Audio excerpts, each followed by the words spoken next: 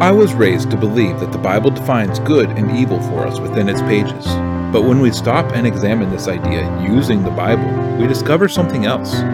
In the Garden of Eden, there were two trees, a tree that would bring life to all who ate of its fruit, and a tree that brought death. And it was the second tree, the tree that resulted in death, that contained the knowledge of good and evil. Have we been deceived by the serpent who is trying to get us to eat of the second tree? Is the Bible really trying to define good and evil for us? Let's take a step back. Let's run an experiment. Instead of seeking to define good and evil, let's instead ask the question of the trees. Let's attempt to define life and death, but to do so, we must first seek it out. So join us as we Derish Chai, as we seek life.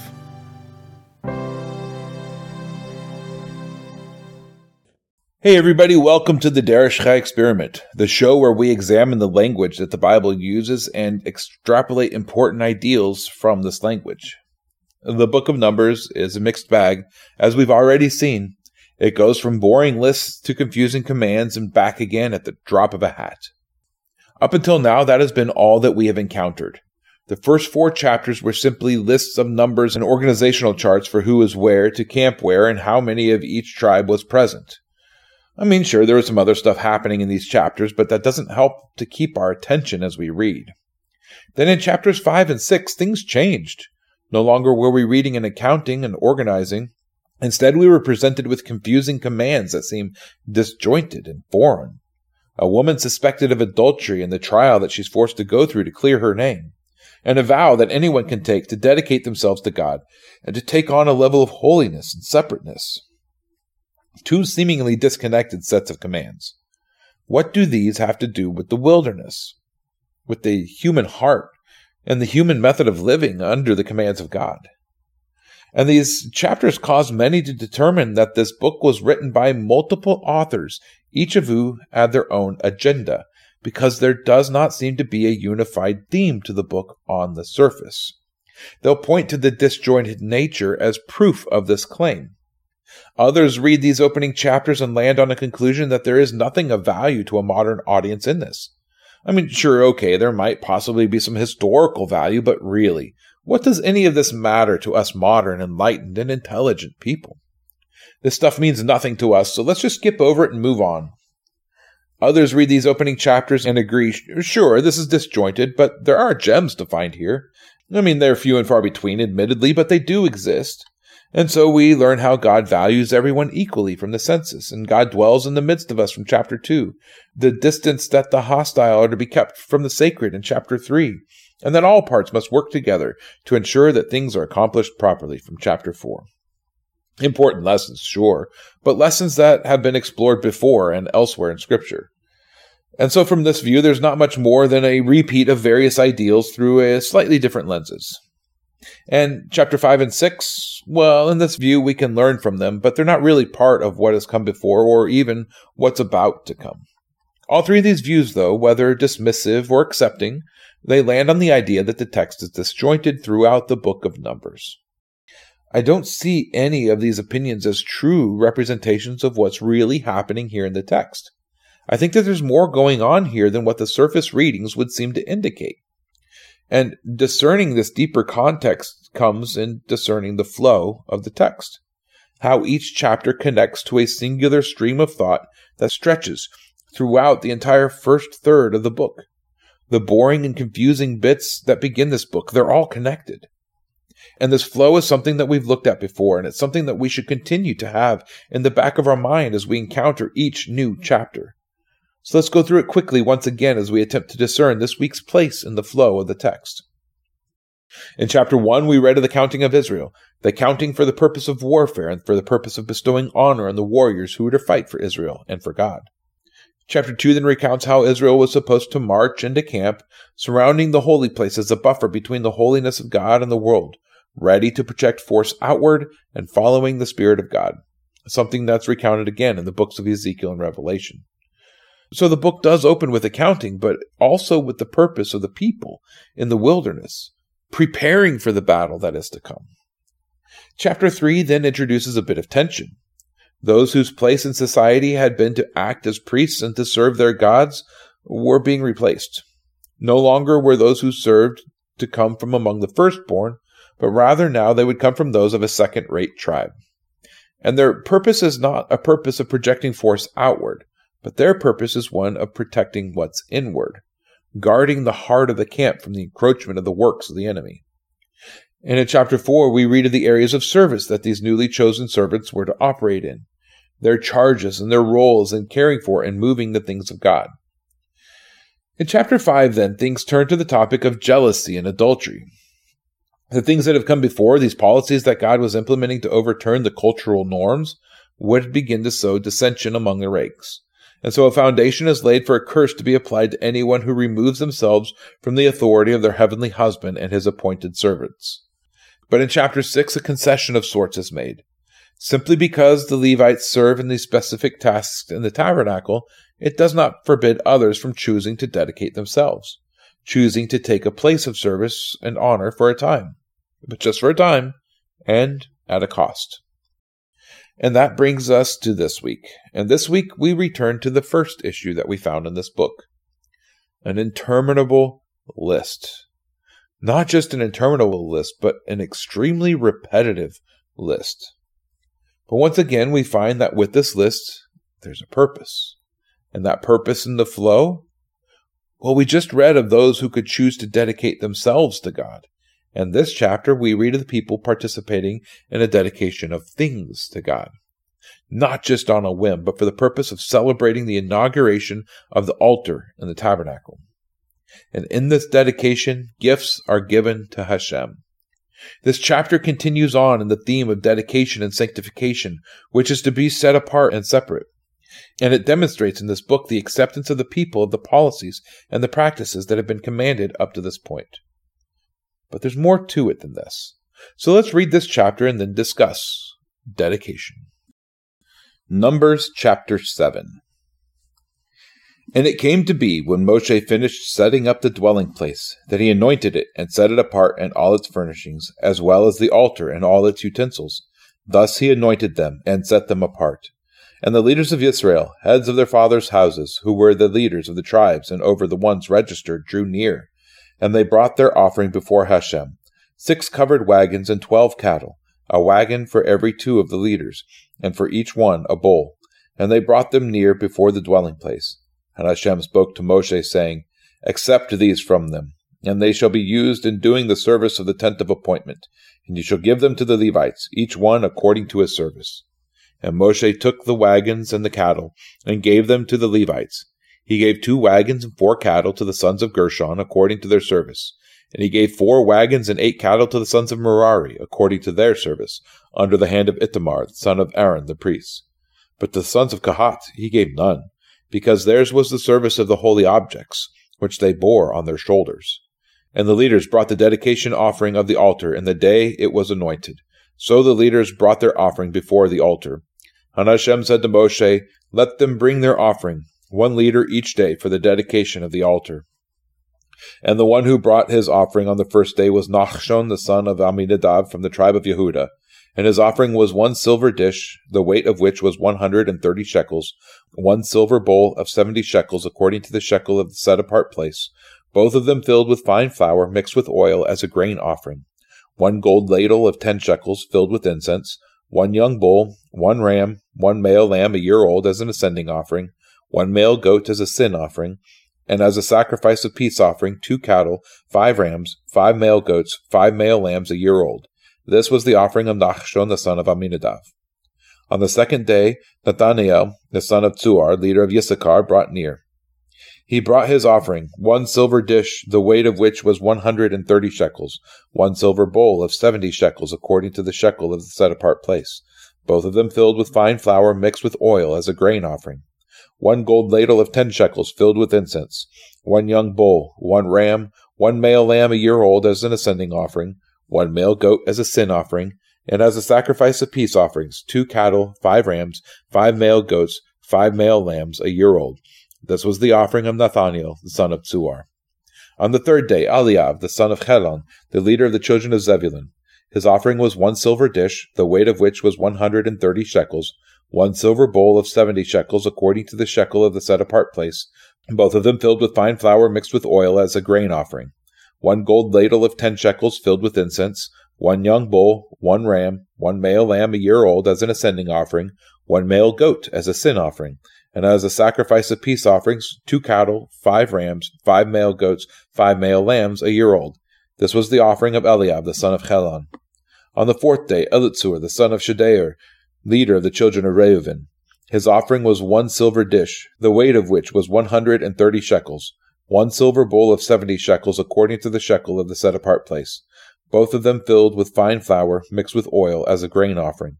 1 gold ladle of 10 shekels filled with incense, 1 young bull, 1 ram, 1 male lamb a year old as an ascending offering, 1 male goat as a sin offering, and as a sacrifice of peace offerings, 2 cattle, 5 rams, 5 male goats, 5 male lambs a year old.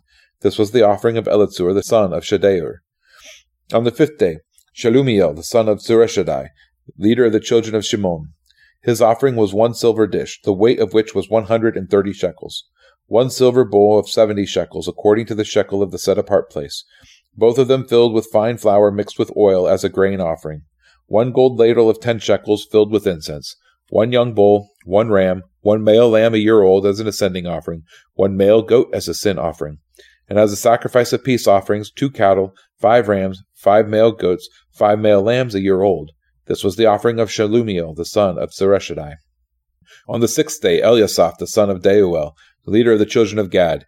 His offering was 1 silver dish, the weight of which was 130 shekels, 1 silver bowl of 70 shekels according to the shekel of the set-apart place, both of them filled with fine flour mixed with oil as a grain offering.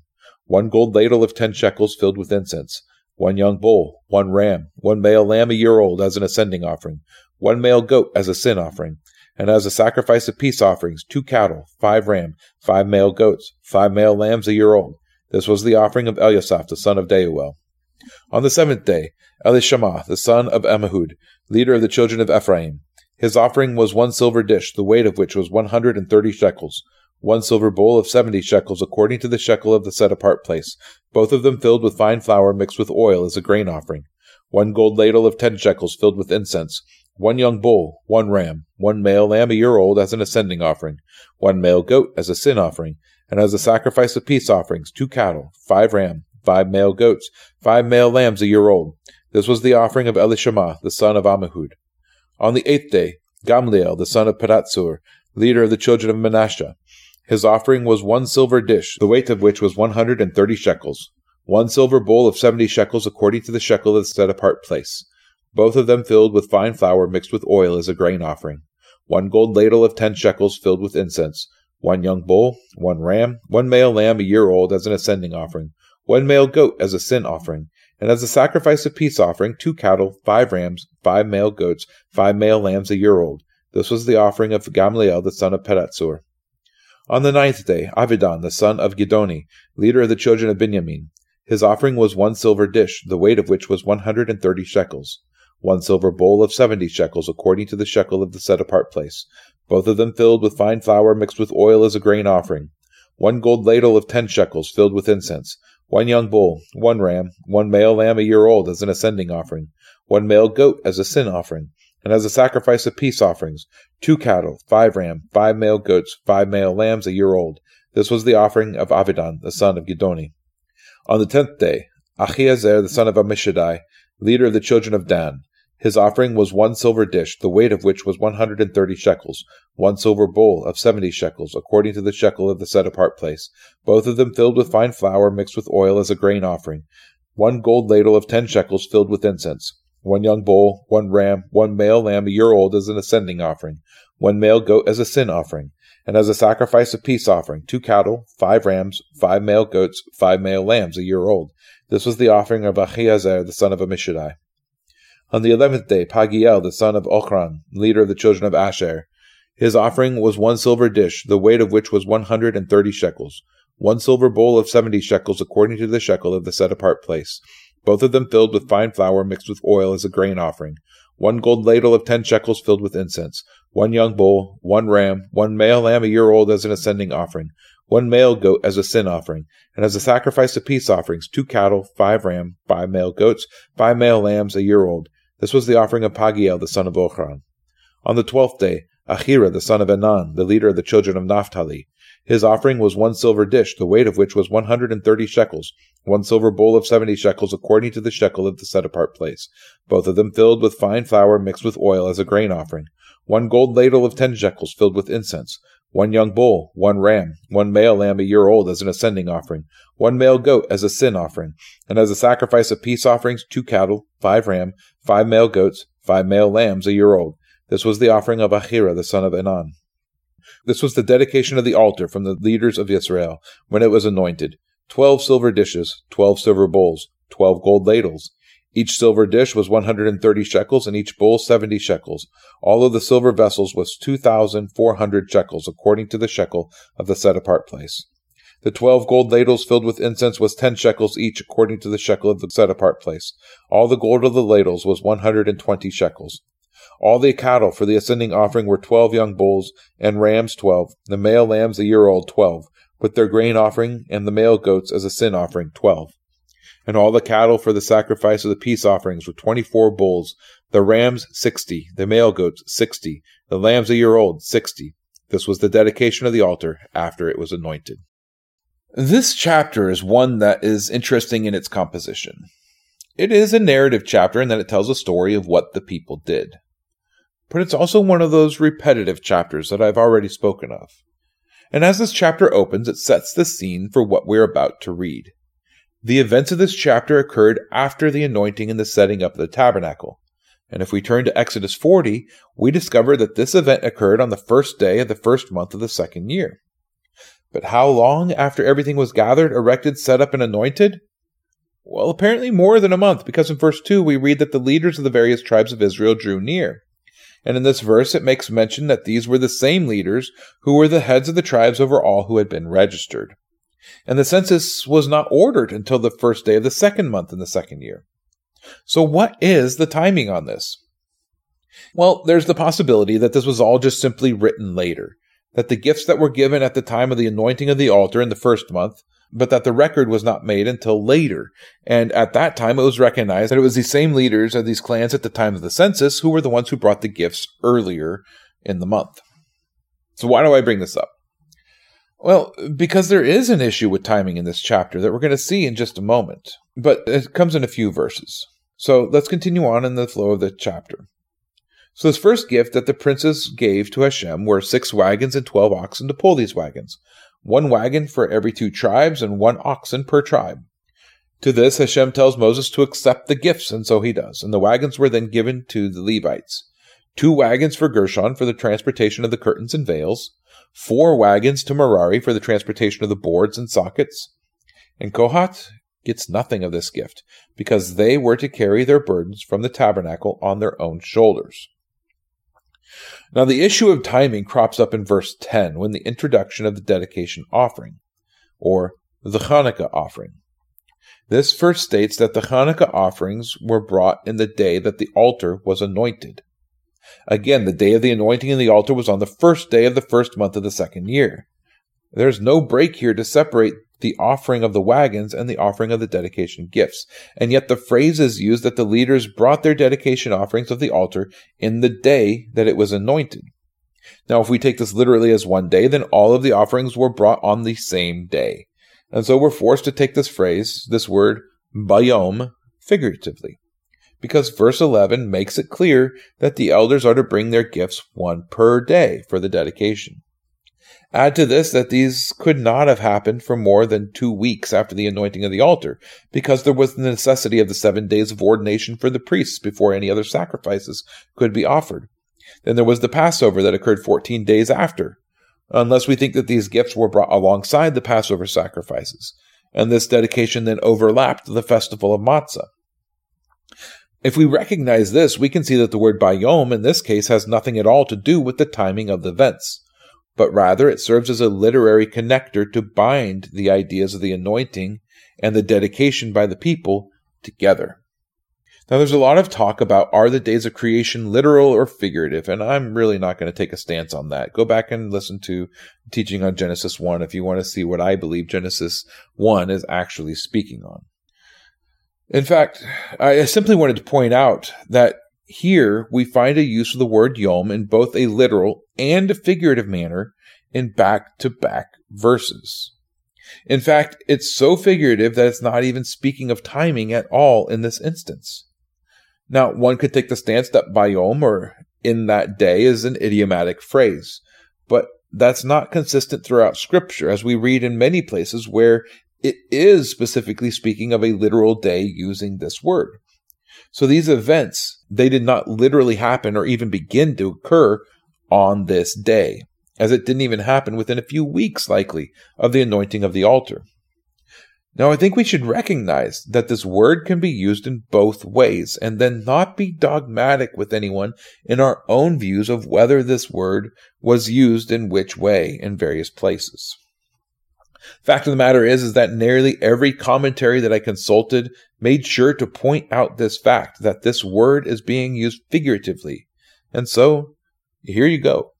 This is one spot that can be used to make the case of the usage of Yom as a period of time that's longer than a single day, or as simply a word to connect various ideas together.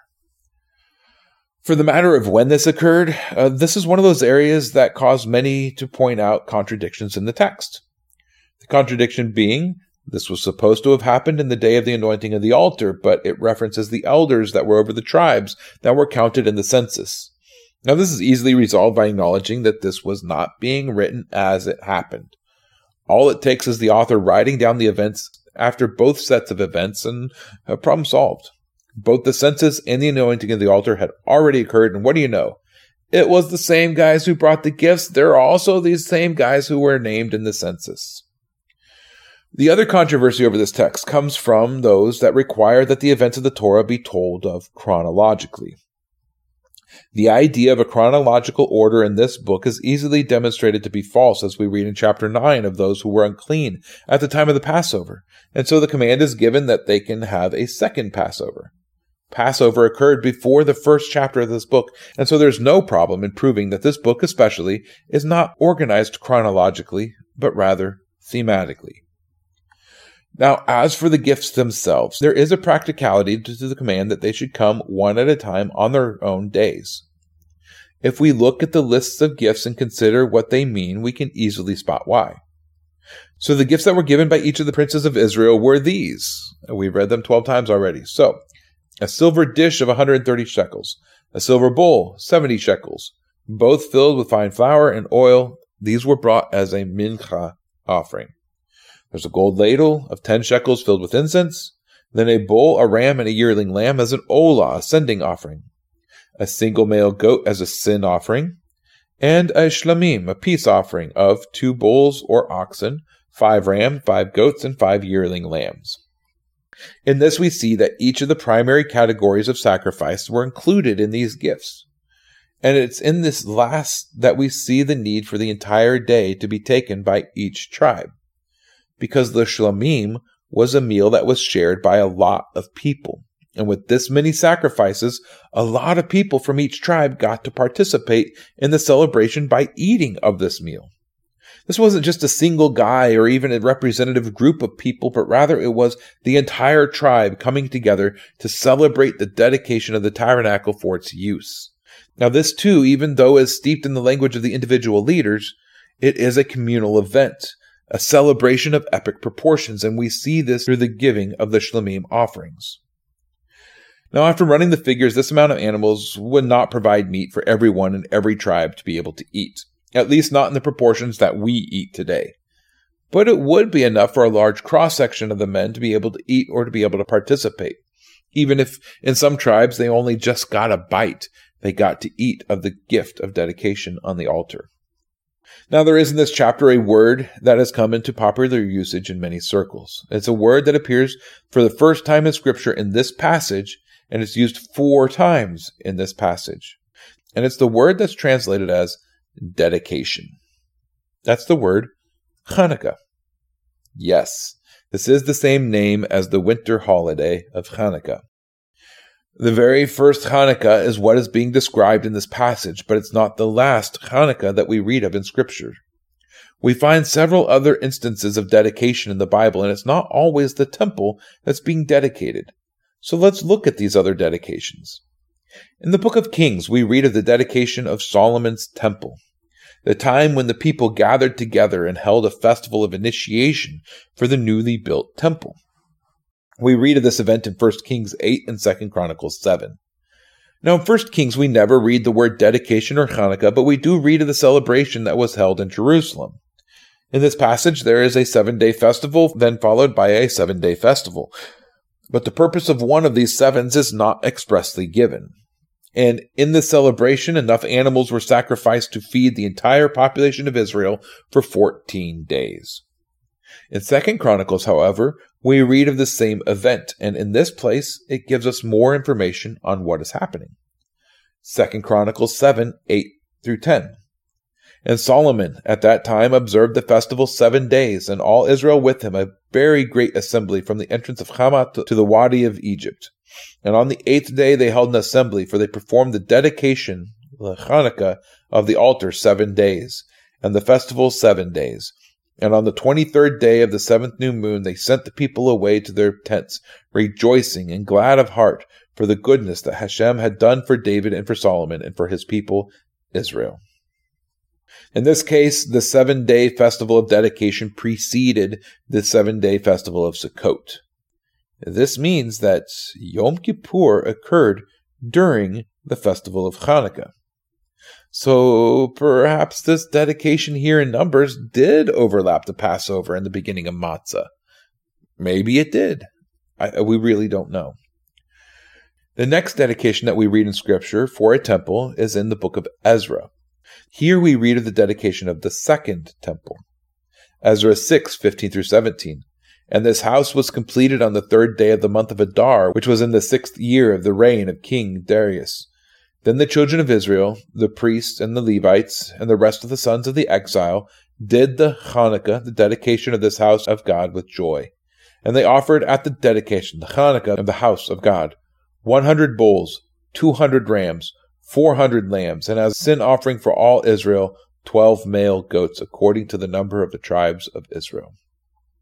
In this case, Hanukkah occurred in the month of Adar, the 12th month of the Hebrew calendar, the end of winter, just before Passover. Now, the next dedication that we read of in Israel engaging in is not a dedication of a temple at all. It's the dedication of the city walls in Jerusalem after they had been rebuilt by Nehemiah. Nehemiah 12:27.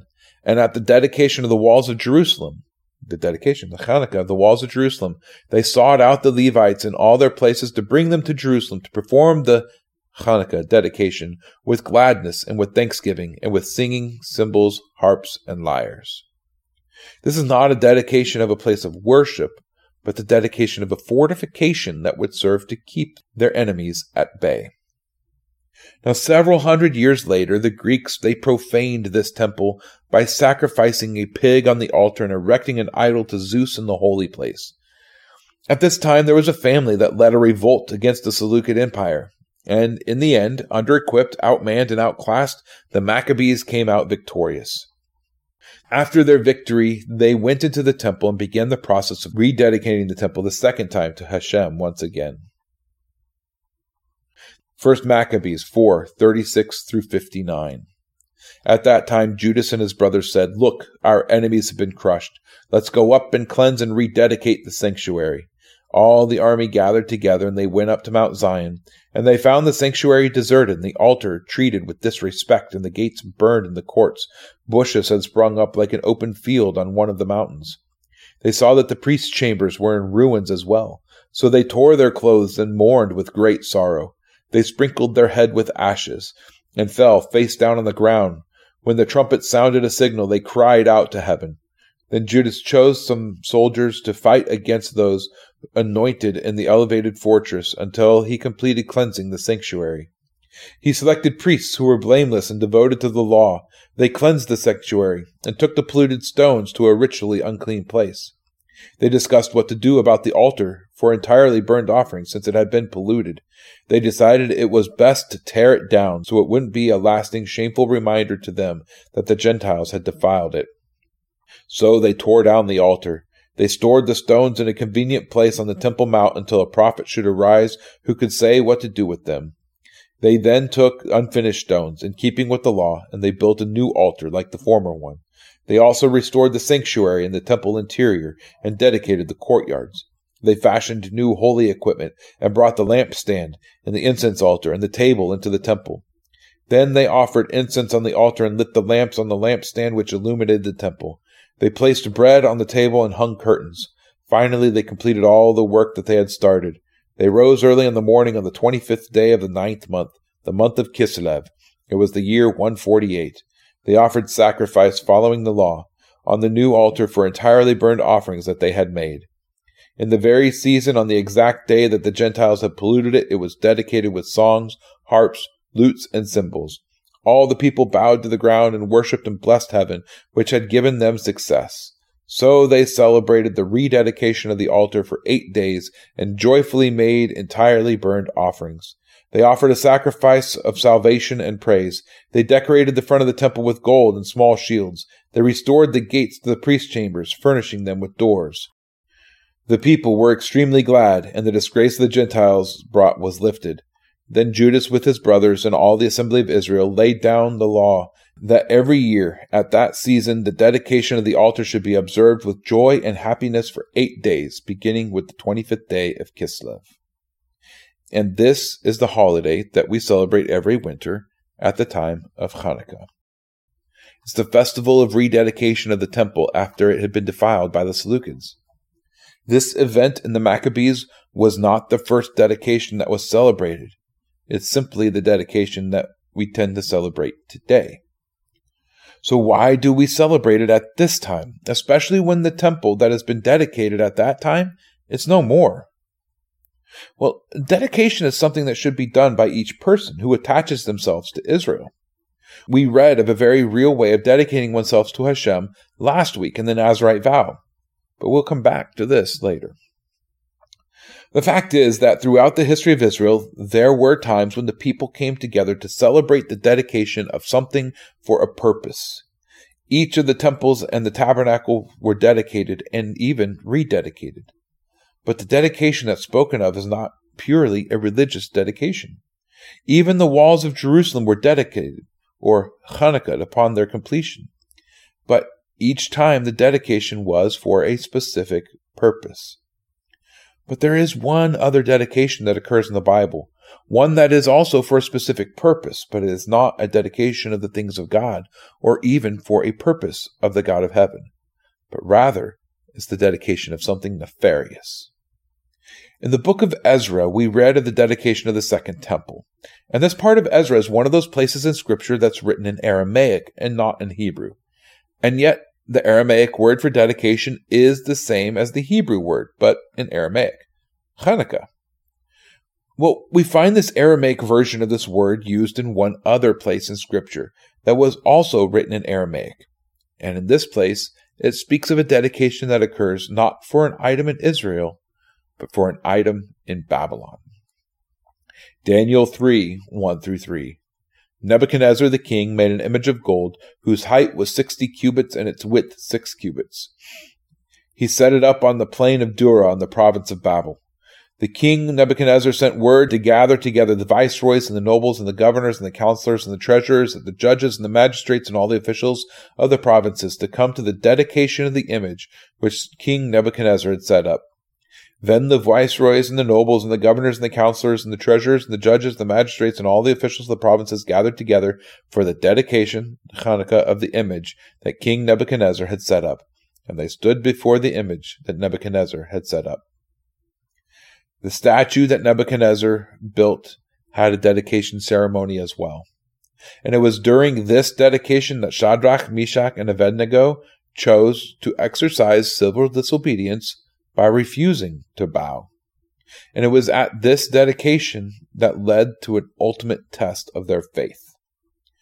You see, Shadrach, Meshach, and Abednego couldn't participate in this dedication ceremony. Why? What was it that prevented them from being able to participate?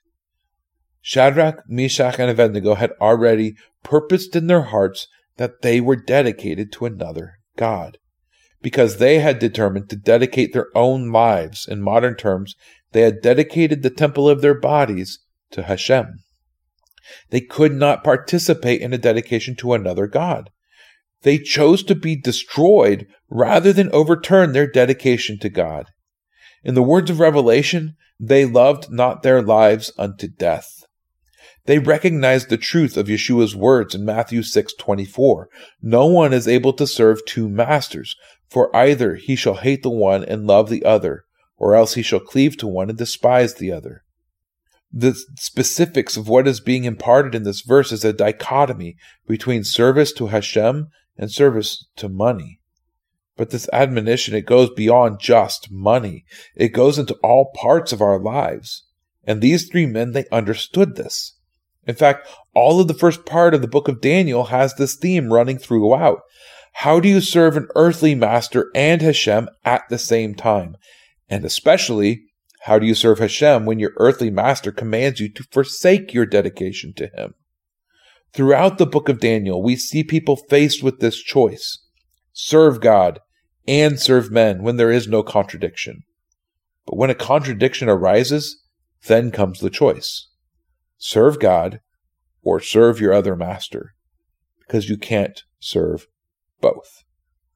You must have a priority in your life of who is your master. And then you must walk that out and be willing to bet your life on your decision. You must choose to serve one master and one master alone. And then all that you do, whether for God or for man, is to be done as for God. Ephesians 6:5-8, servants, obey your masters according to the flesh, with fear and trembling and sincerity of heart, as to the Messiah, not with eye service as men pleasers, but as servants of Messiah, doing the desires of God from the inner self, rendering service with pleasure as to the master and not to men, knowing that whatever good anyone does, he shall receive the same from the master, whether he is slave or free. Service to men as an extension of service to God. And this is the fine line that Daniel and his friends had to walk. Why were they in such high positions in Babylon? Because they served the king who had conquered them as if they were serving Hashem himself. They fully dedicated themselves to the role that they had been forced into. But when their master crossed the line and attempted to replace God, they had to make a choice. Serve Hashem or serve men. Serve Hashem or serve other gods. This is a choice that many men are forced to make. But over time, even the most dedicated and wise men can fall into the trap of multiple masters. 1 Kings 11:4-8, and it came to be when Solomon was old, that his wives turned away his heart after other gods, and his heart was not perfect with Hashem his God, as was the heart of his father David. And Solomon went after the Ashtoreth, the mighty ones of the Sidonians, after Milcom, the abomination of the Ammonites. Thus Solomon did evil in the eyes of Hashem, and did not follow Hashem completely like his father David. Then Solomon built a high place for Chemosh, the abomination of Moab, on the hill that is east of Jerusalem, and for Molech, the abomination of the children of Ammon. And so he did for all his foreign wives who burned incense and sacrificed to their gods. Solomon forgot his God. He forgot who he was dedicated to. He allowed himself to serve multiple masters, his God and his wives. And in the end, he chose his wives over Hashem. He allowed his love for these women to take priority in his life, even though God had blessed him and revealed himself to Solomon on multiple occasions. All it took was time and distraction, and the wisest man in history was tempted away from dedicated service. We must not allow this to happen in our lives. We must propose to dedicate ourselves to Hashem. This is easy to do when we are fresh, when God first appears to us and things are real, when we cross that initial line and purpose ourselves in dedication. But then time passes. Concerns and worries arise, and we perhaps begin to chase after money, or security, or comfort, or pleasure. Or temptations arise, and we begin to chase after women, or drugs, or an experience. And we forget our initial purposing. The dedication that was once so central and integral in our lives wanes, and the concerns of the world begin to take a more central role in our lives. And like Solomon, when we get older, we can be tempted away to serve other gods. But the fact of the matter is that we must make the choice that no matter what happens, we will serve him and him alone. 1 Corinthians 6:19-20, or do you not know that your body is the dwelling place of the Holy Spirit who is in you, which you have from God, and you are not your own? For you were bought with the price. Therefore honor God in your body and in your spirit, which are of God. Our bodies are the temple of the Holy Spirit. He dwells in us just as he did in the temple and in the tabernacle. And so we should dedicate our own temples to his service. But a one-time dedication, that's easy to forget. We're human and we change our minds and we are treacherous in our hearts. And so a continual, yearly time of rededication is beneficial for us as servants of our God. It reminds us year after year and circumstance after circumstance that we serve one master alone. All other masters in our lives are secondary to the service of this one master. And when the time comes to choose between two masters, we can remember which master we truly serve. You see here in number 7, Israel dedicated the tabernacle and the altar to its service. They came together as a community to celebrate and to affirm this dedication and their own dedication to Hashem. Day after day, each tribe came into the tabernacle and gave gifts to the service of the tabernacle, and they each enjoyed a meal shared with their God and with each other. And the sacrifice, the Shlamim sacrifice, is one in which all who ate of the meal were dedicating themselves to Hashem and to his service. But their dedication, it doesn't last long. They quickly forget how God had appeared to them, how he had provided for them, and how they themselves had participated in the dedication. It's not long before temptations arise. The food of Egypt, you remember that? The places of honor that were taken from us, you remember that? Pleasures of the flesh were offered to them. Times of lack and hunger and thirst came upon them. The fear of an enemy that looks much stronger than them. And to each of these, some fell. In general, the testing of the wilderness got to them, and they forgot their God, and reality of their heart was revealed for all to see. Their service to their stomach, or to comfort, or to pleasure, or to security took first place, and they failed to live up to their dedication. Just like Solomon, just like Israel. And the tendency is not something that's hidden. It's something that at least one of the leaders of Israel recognized. At least it was recognized after the wilderness. So many people are familiar with the words of Joshua in the last chapter of the book that bears his name. We even sing a song about it. We put it on plaques on our walls. As for me and my house, we will serve the Lord. What a great sentiment. But how many of you know the context of that statement? Joshua 24:14-25. And now fear Hashem, serve him in perfection and in truth, and put away the gods which your fathers served beyond the river and in Egypt, and serve Hashem. And if it seems evil in your eyes to serve Hashem, choose for yourselves this day whom you are going to serve, whether the gods which your fathers served that were beyond the river, or the mighty ones of the Amorites in whose land you dwell. But I and my house, we serve Hashem. And the people answered and said, Far be it from us to forsake Hashem, to serve other gods. For Hashem our God is he who brought us and our fathers up out of the land of Egypt, from the house of bondage, who did these great signs before our eyes, and has guarded us in all the way that we went, and among all the people through whom we passed.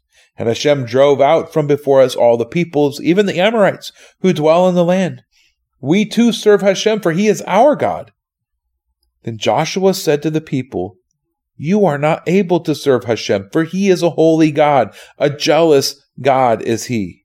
He does not bear with your transgression and with your sin. If you forsake Hashem and shall serve gods of a stranger, then he shall turn back and do evil and consume you, after he's been good to you. And the people said to Joshua, "No, but we do serve Hashem." And Joshua said to the people, "You are witnesses against yourselves that you have chosen Hashem for yourself to serve him." And they said, "Witnesses? And now put away the gods of the stranger which are in your midst, and incline your heart to Hashem, the God of Israel." And the people said to Joshua, "Hashem, our God, we serve, and his voice we obey." And Joshua made a covenant with the people that day, and he laid on them a law and a judgment in Shechem. Joshua lays the challenge at the feet of the people of Israel. "Choose this day whom you will serve, but as for me and my house, we will serve Hashem." And the people respond with, "We will serve Hashem too." And then Joshua answers them in an odd way. "You are not able to serve Hashem. He is holy. He is jealous. He will not bear your continual transgression." And they persist, "No, you have us wrong. We will indeed serve Hashem." And so Joshua cuts a covenant, and he sets up a monument as a witness for the people. And yet, after his death, what do the people do? They go after other gods. Judges 2, 8-13. And Joshua the son of Nun, the servant of Hashem, died, 110 years old, and they buried him within the border of his inheritance at Timnath Heres, in the mountains of Ephraim, on the north side of Mount Gaash. And all that generation were likewise gathered to their fathers, and another generation arose after them, who did not know Hashem, nor the work which he had done for Israel. Then the children of Israel did evil in the eyes of Hashem, and served the Baals. They forsook Hashem, God of their fathers, who had brought them out of the land of Egypt. And they went after other gods, the gods of the peoples who were all around them, and they bowed down to them, and they provoked Hashem. So they forsook Hashem, and served Baal and the Ashtoreths. The dedication that was so close in the victory that Israel had experienced over the land, the determination that the people felt in the passion of that moment, over time melted away and became nothing more than lip service. And this is a trap that is so very easy to fall into. To mean it when it's fresh, but then to quickly forget and to chase after other masters.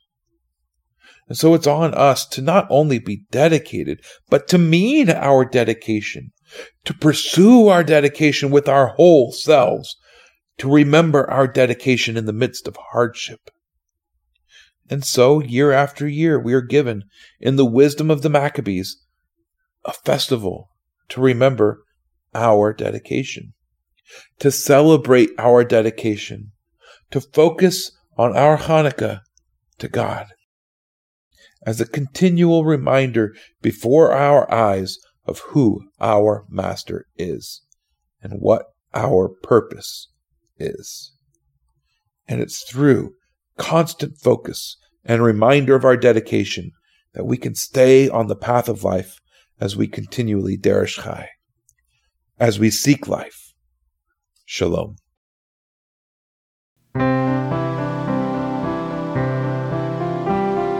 Thank you for tuning in to Derish Chai. If this content has blessed you and you would like more, please consider subscribing, liking, commenting, and sharing with others.